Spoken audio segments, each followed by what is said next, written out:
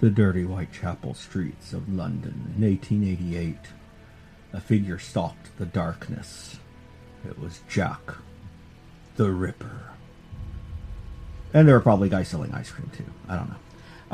Actually, it was before the big dawn of ice cream, I was going to say, when was ice cream invented? Well, I mean, combining milk and cream and sugar goes pretty far back, but modern ice cream may be more recent. Yeah. I don't know. Like, when were the cones invented? I don't know. We'll have to look that up. Yeah. But I'm sure there were people walking around selling treats. Yeah, probably. As hookers got murdered. Yeah, probably. Yeah. So, welcome back. Miskatonic University's remote education program offering, as a public service podcast, Graphical Literature 209, Graphical Literature in Society and History, a.k.a. the Comics Course. I am your ever vigilant, looking out over the city of London, Professor Hamby, along with my ever, what's the opposite of vigilant? Completely freaking blind T.A. Rowan? Not that blind. I have asked you to pick up things in front of you, and it's like it's the big circular red thing. And there's only one circular red thing in the room, and it is 1 foot from you at, just below eye level, and you're just spinning around like, what? What? I don't know. What? Big red? Should I go to New Jersey and see if I can find it? No, it's right there, 1 foot from you. Pick it up. Like, you haven't done the same thing sometimes. I don't think quite that bad, but I've certainly done similar. I will admit, I have gone looking for something that I literally held in my hand. Mm-hmm. So, I mean, that is pretty bad. Anyway, we're talking about Whitechapel, 1888, Jack the Ripper, as seen through Alan Moore and Eddie Campbell's graphic lit classic, From Hell. We got a lot to go over today, so I'm only going to do a chapter today. And this is a bit of a turn for us because we just got finished recording the episode talking about lighthearted manga. And that's kind of intentional. I don't want to overwhelm people with this. Now, I do want to talk a little bit about behind-the-scenes stuff. I have recently redone the logo for the Comics Course to make it a little more friendly to merchandise and stuff, and I will be looking at merchandise soon to put it on so you can have your own Comics Course t-shirt or coffee mug, or, well, probably should put tea in it with whiskey. And we do not medically recommend that. You do not recommend that? No.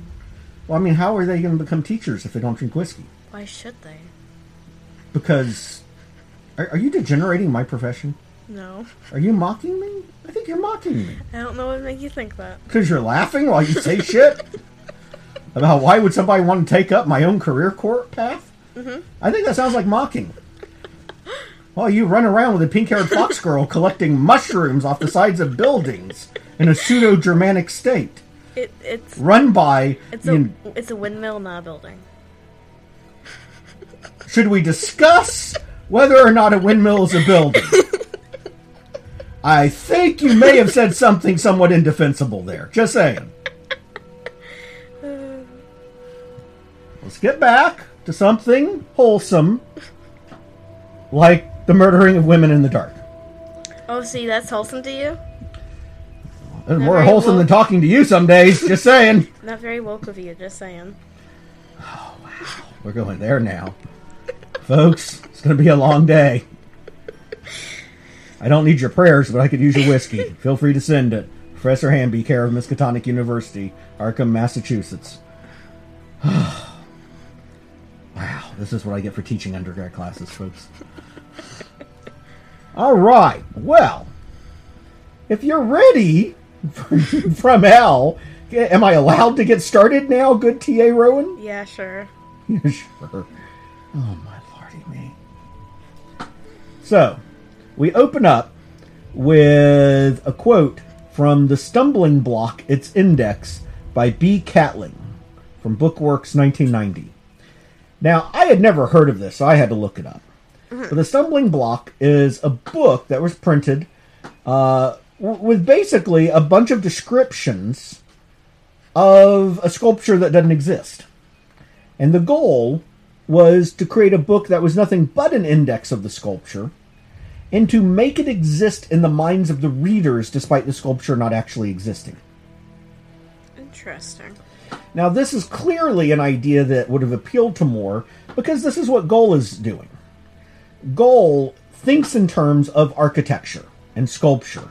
We spent a whole chapter with him having Netley drive him around London to look at sculptures and architecture. One of the three gods that made up the Godhead he had the image of included the Abrahamic architect figure on the left of the illustration.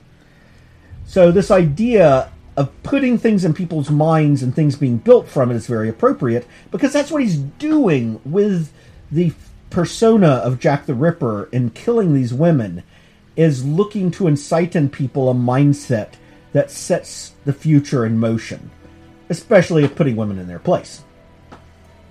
Now, we also have a cartoon here that was published in London at the time of the Whitechapel murders called The Nemesis of Neglect.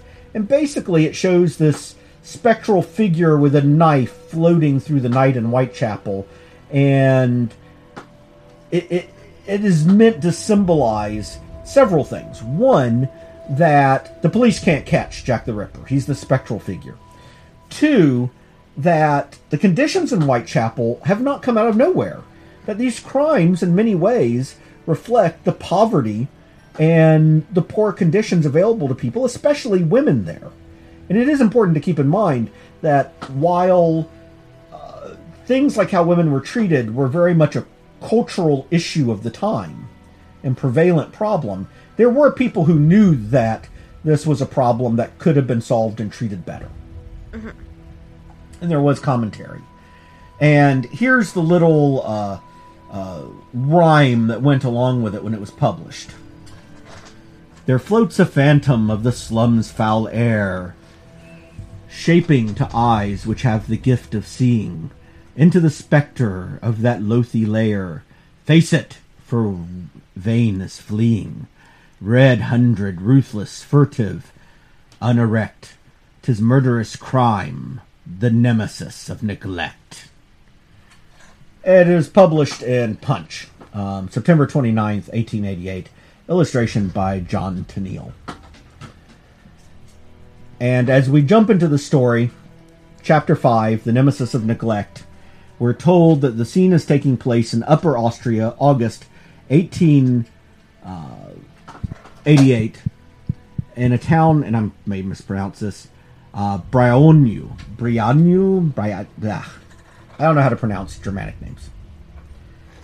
But we see in through a window, and some guy is doing the Humpty dance on top of a woman that we find out is his wife. And as she begins to reach her culmination point,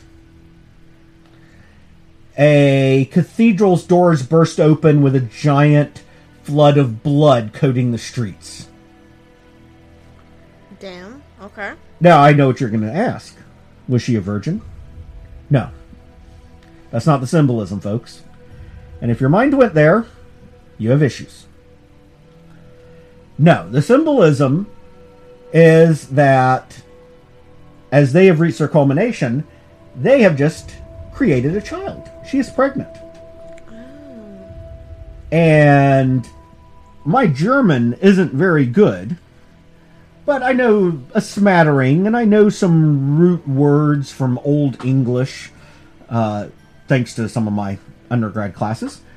And so I can get little bits along. I mean, she's obviously very disturbed. He's trying to calm her down, but their family name is not used.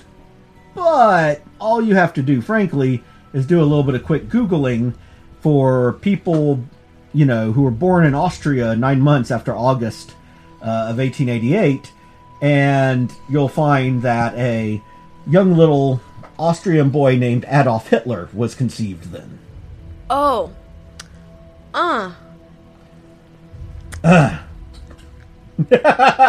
You're shaking your head.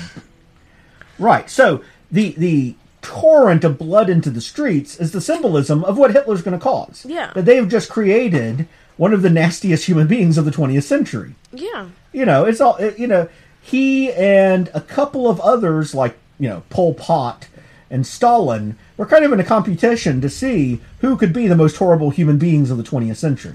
Yeah. And so here he is coming into existence in the same month that the Whitechapel murders happen. Wow, this was just not a good year for Europe. No. Now, as we return to London, Eddie Campbell uses this device I really like, and I'm curious about your opinion about the artistic decision. Mm-hmm. So, our first picture is of this really nice upper-class street. Yeah. This is where Dr. Gold lives, but it's very fuzzy. Yeah, I like that they made it artistically very distinct from Whitechapel and showing how different it is there. Right. And the architecture is all very nice. It's all drawn in a very realistic style, but it's also a little hazy, like people don't live in the real world. And then they show a street in Whitechapel where the lines are very dark and very distinct. There's no haze at all. And he's doing that, like, rigid thing he does with his art, unlike with the nicer area where it's paint. Right. And it feels dirtier, and it feels visceral. It doesn't feel like that vague impressionistic painting. Mm-hmm. And then we get Dr. Gold asleep, and we go back to that hazy impressionistic style, where everything's soft and relaxed. To kind of show it's two completely different worlds. Right. Which I really like. Then we get a woman, presumably Polly Nichols, because this chapter is very much about her in a lot of ways, and she's sleeping in one of the workhouses, where she's tied up with rope to the wall to keep her from falling over. Mm-hmm. Gold awakes in this nice soft light, stretching his arms. Isn't the world glorious? It's so good to be a rich white man in Victorian London. Mm-hmm. Meanwhile, Polly has the rope taken off the line and falls to the floor as her wake-up call. Yeah. And this continues for several more scenes. And the symbolism is not subtle. No, it's not. But the artistic decisions behind it are really good. And I really like it. And I think it communicates things well. Mm-hmm. All the way down to, Polly's assistant in waking up is the guy who cut the rope and is gathering up the rope and doesn't give a damn. While Gold walks into a bathroom and has a maid waiting for him. Mm-hmm. He fixes himself at his sink in a mirror. She has to go down to a water trough and fix herself up a little bit. Mm-hmm. She eats something that she got from somewhere against a doorway on the street while he sits at a table in a fine suit being served. Mm-hmm. The parallel between their lives is distinct and continues on until Gold gets out to the cab and meets Netley. Mm-hmm. And Netley says, morning to you, Sir William. Lovely day for it. Aha, it is indeed, Netley, it is indeed. Head for the London Hospital towards Whitechapel Road. Now, tell me, fellow, have you run our prey to earth? And Netley says, well, there's 4 of them, and they always hang out together, but they don't have a permanent residence. And they're having this chat about the planning of murdering the 4 horrors of the apocalypse, while we see Polly, face against the wall, making her living in an alleyway for a few coins. Mm-hmm. And it's a pretty abrupt difference. Now, at the London Hospital, William Gold goes to visit Joseph Merrick, better known to history as the Elephant Man. Mm-hmm. And the art here is a fairly good representation. I should note that we don't know exactly what the Elephant Man's deformities were. They have attempted to take some of his bones and do DNA processing to see if he suffered from something like, I think it's called Prometheus syndrome. Yeah, that sounds right. But in typical Victorian fashion, who were pretty macabre at heart, mm-hmm. genteel and macabre at the same time, after Joseph Merrick passed away, they bleached his bones and put them on display in the British Museum. Something that people would be appalled by now. Yeah. But was seen as quite natural at the time. Mm-hmm. Because he was a thing of curiosity. Mm-hmm. And that had been done so much that they were not able to recover any useful DNA for testing. Mm-hmm. And it should be noted that he was not very old when he passed away. He was only 28. Damn. And had a pretty hard life working in carnivals and a freak show where he got the name Elephant Man. A doctor became a good friend of his and put him up at the London hospital. Frederick Treves, I think his name was, Sir Frederick Treves, who was a notable medical man at the time. I did not find any information that documented Dr. Goll ever meeting Joseph Merrick, who I do not want to refer to as Elephant Man more than necessary, because I think it's kind of diminutive of him. I mean, he was Joseph Merrick. Well, they're given the name in the freak show, too. Right, but I don't think we should continue to use that name. Now, I use it because there are people who only know it by that, but I would prefer to call him Joseph Merrick. And Dr. Goll was a respected medical practitioner of the time. It is perfectly plausible he met Joseph Merrick, but I don't have any data to indicate that he was, close to him, as they seem to imply here, for the convenience of the story. And it's implied for the convenience of the story because Alan Moore wanted to add in more of this weird Godhead obsession thing from Dr. Goll. Specifically, there's a fairly famous quote from Hell where Goll says at one point something to the effect of, gods are only real in people's minds, but they're very real there. And certainly Goll has this belief that the gods are real in all aspects of one divine Godhead entity. And one of those gods he has some kind of fixation on is Ganesh of Indian mythology. And the name Elephant Man has connected the Elephant Man to Ganesh in Dr. Goll's mind. And in fact, he says there are cults in India that watch this man with elephantine deformities, who you can parallel to Joseph Merrick's condition, and that they watch him for movements in his sleep to divine the will of Ganesh. And Dr. Goll is kind of trying to do that with Joseph Merrick here, to look for, through Joseph Merrick's deformities, the will of God. Now, some of this ties back to some of that weird Egyptian Freemasonry. Freemasons, especially of the Egyptian mystic traditions, saw variations in humanity as expressions of will, of diversity, of divine creation. So, for example, famously, they thought hermaphrodites were sacred and blessed with having male and female genitalia. And so, similarly, he's looking at this thing that is a genetically random aberration of humanity. Still very much human, though. And seeing what can he divine of God's will through Joseph Merrick. And it's a pretty cold-blooded thing. Now, then we see Goll go to visit Scotland Yard, and he goes to visit the head of the Metropolitan Police, Sir Charles Warren. Now, Charles Warren was a very controversial figure. What he basically does is goes to Sir Charles Warren and says, "We're going to do this thing." And Charles Warren's like, "Not with my blessing, you won't." And because, when it comes to going out and murdering women on the streets, he's like, nope, don't want to do it. His whole job is to stop that kind of thing. Right, and he does not approve of it. But Goll says, "I'm not looking for your permission. I'm just giving you the courtesy of letting you know. And this is blessed by all the right people." So in other words, unless you want to disappear like the whores will, you better get in line, bitch boy. I mean, that's the unstated threat here.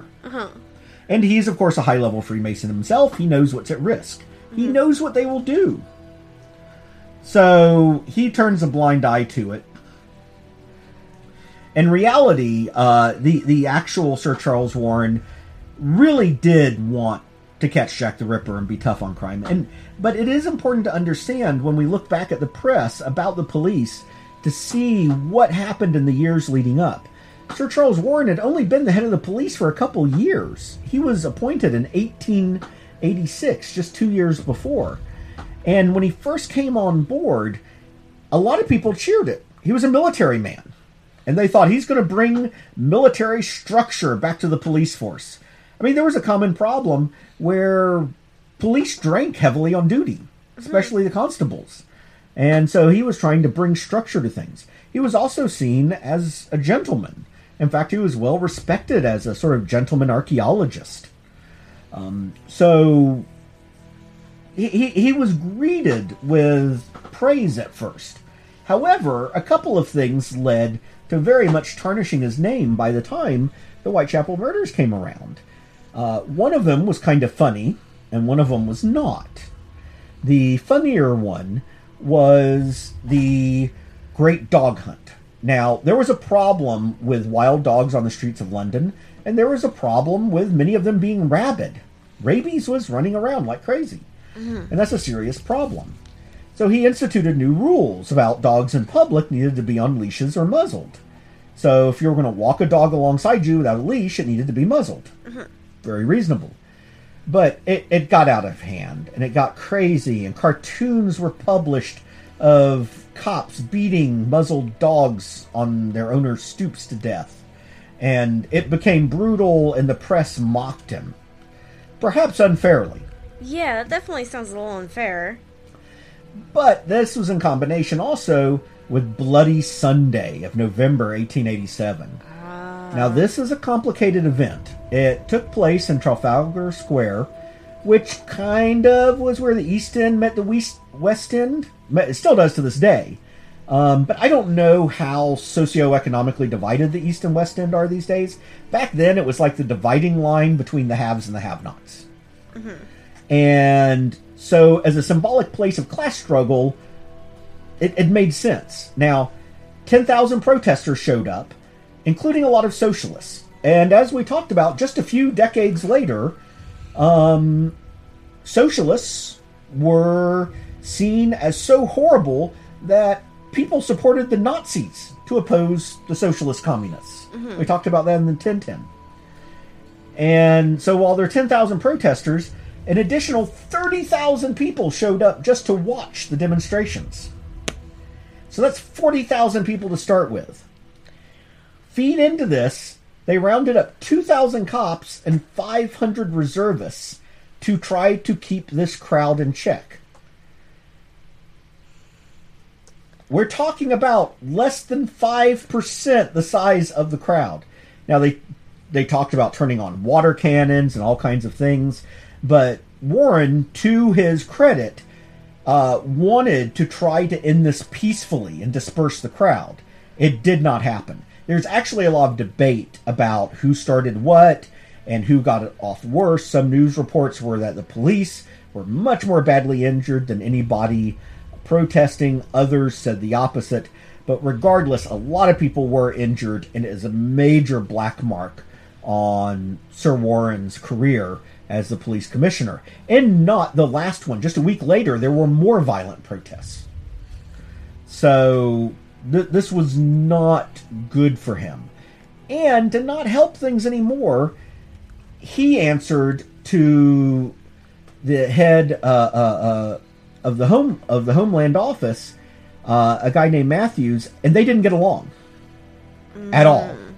Warren was actually a liberal, and Matthews was very much a conservative, and they fought publicly and privately.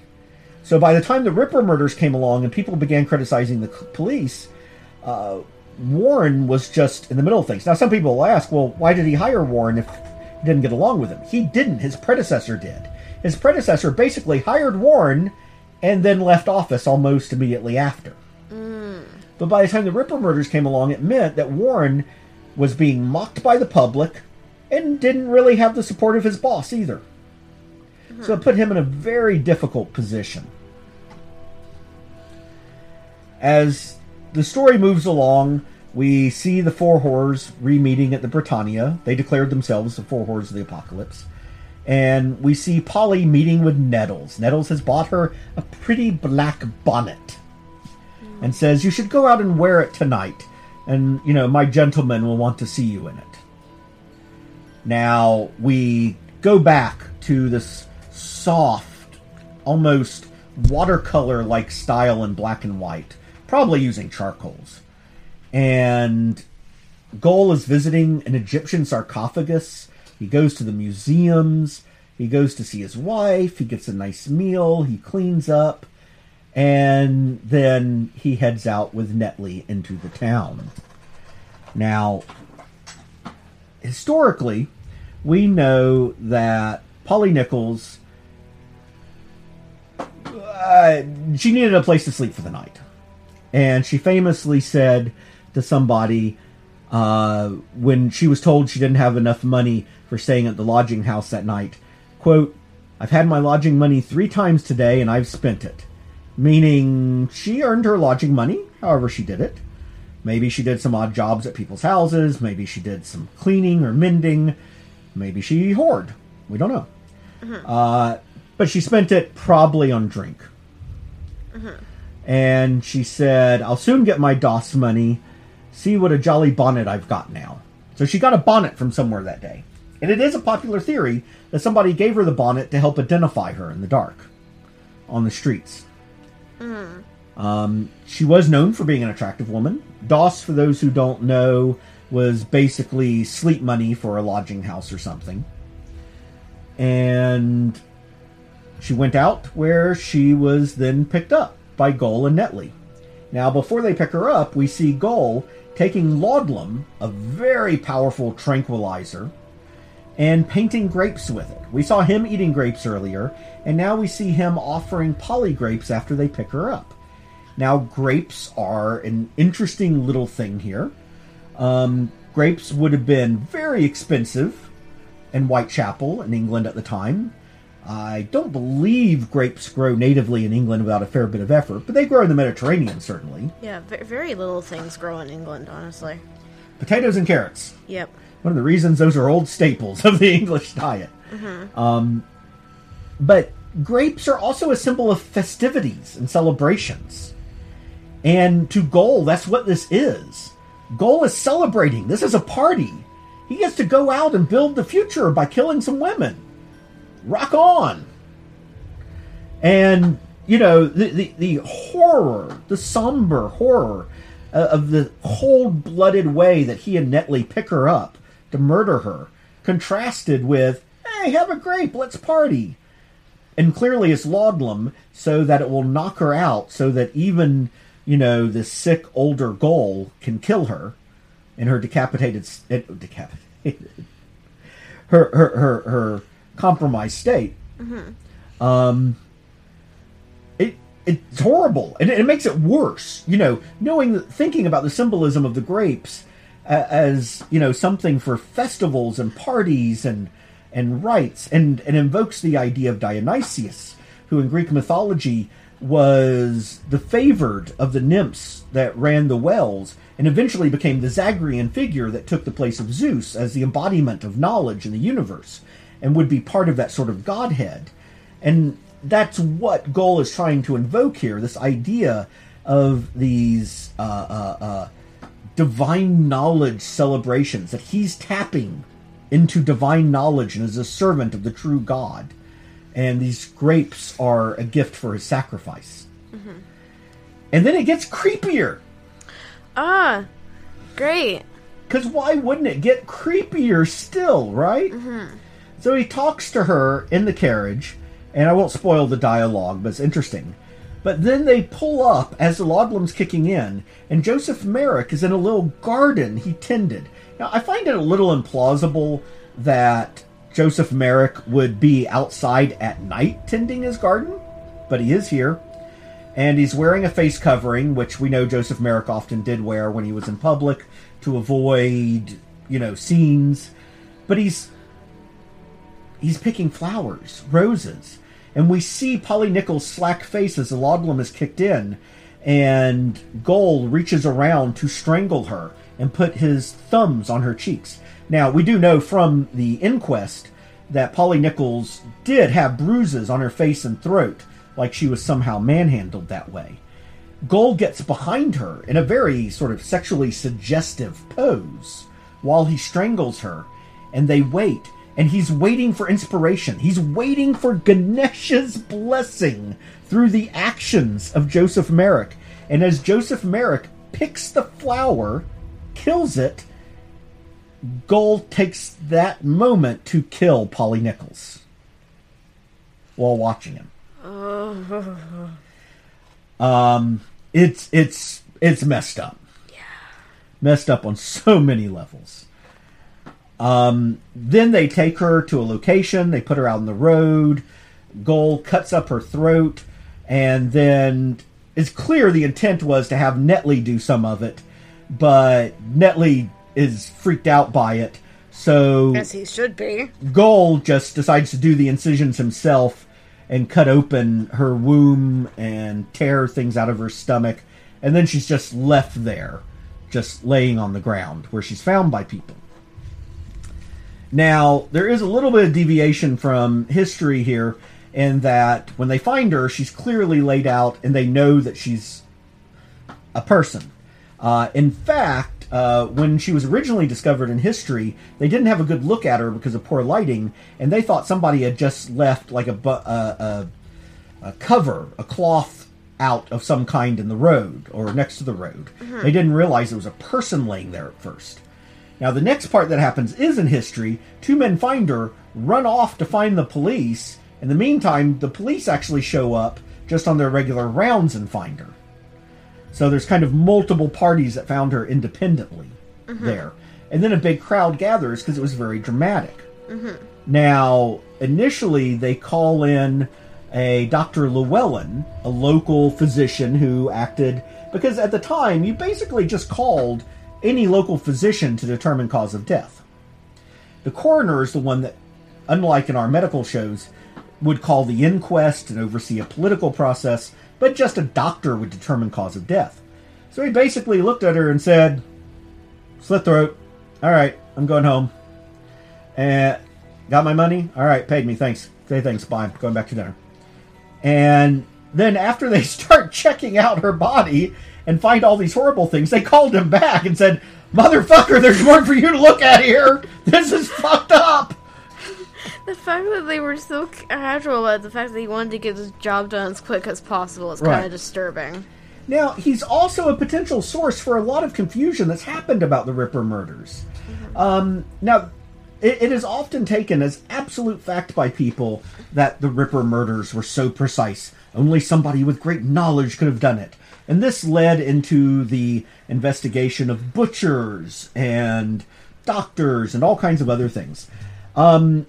While Dr. Llewellyn did make claims that the cuts were very precise and had to have been somebody with medical training, he also had a history of not being very reliable. Mm-hmm. And other investigators later on did not always agree with his estimations. Mm-hmm. In fact, many of them thought that the cuts were very random and haphazard. And some people have said, well, this is an argument for different people being the Ripper, and we'll get into that when we come to it in Alan Moore's From Hell here. But there is reason to say that maybe Llewellyn just wanted it to look like it was very precise. Mm-hmm. In fact, he milked it for personal advantage promoting this theory. Mm-hmm. Quite a bit. So, in the real history, take it with a grain of salt. But here, it has its foundation in being that a medical man actually did it. Mm-hmm. And while we have these gruesome scenes, in fact, this one comical scene of somebody who lifts up her petticoats and then falls backwards on the ground in disgust at what he sees, meanwhile, we return to this soft, lighted, gentle drawing effect where Gold goes home and just relaxes. It's like, oh, all right, time to chill. Oh, it's been a long day. I'm tired now. Killing horses is hard work. It's pretty horrible. Yeah. So, that is From Hell. Chapter was it? I want to say 5? That was chapter 5, yes. So, next up, we will meet in chapter 6, Frederick Aberline. All right, any parting thoughts before we leave folks be on this 35-minute mark? That was disgusting. It was disgusting? You're welcome. I know you love true crime. Don't deny it. Are you going to deny it? No. You love how repulsive it is, don't you? No. You sure? We'll get into this. You don't want to get into this? No. You don't want to be called on it? No, I don't want it to be interrogated at the end of the podcast. Wow. You want me to do it at the beginning? No. It's not at all. But you do love true crime. Yes. And you do love the macabre. Yes. Case closed. Keep reading comics, folks. We'll see you next time.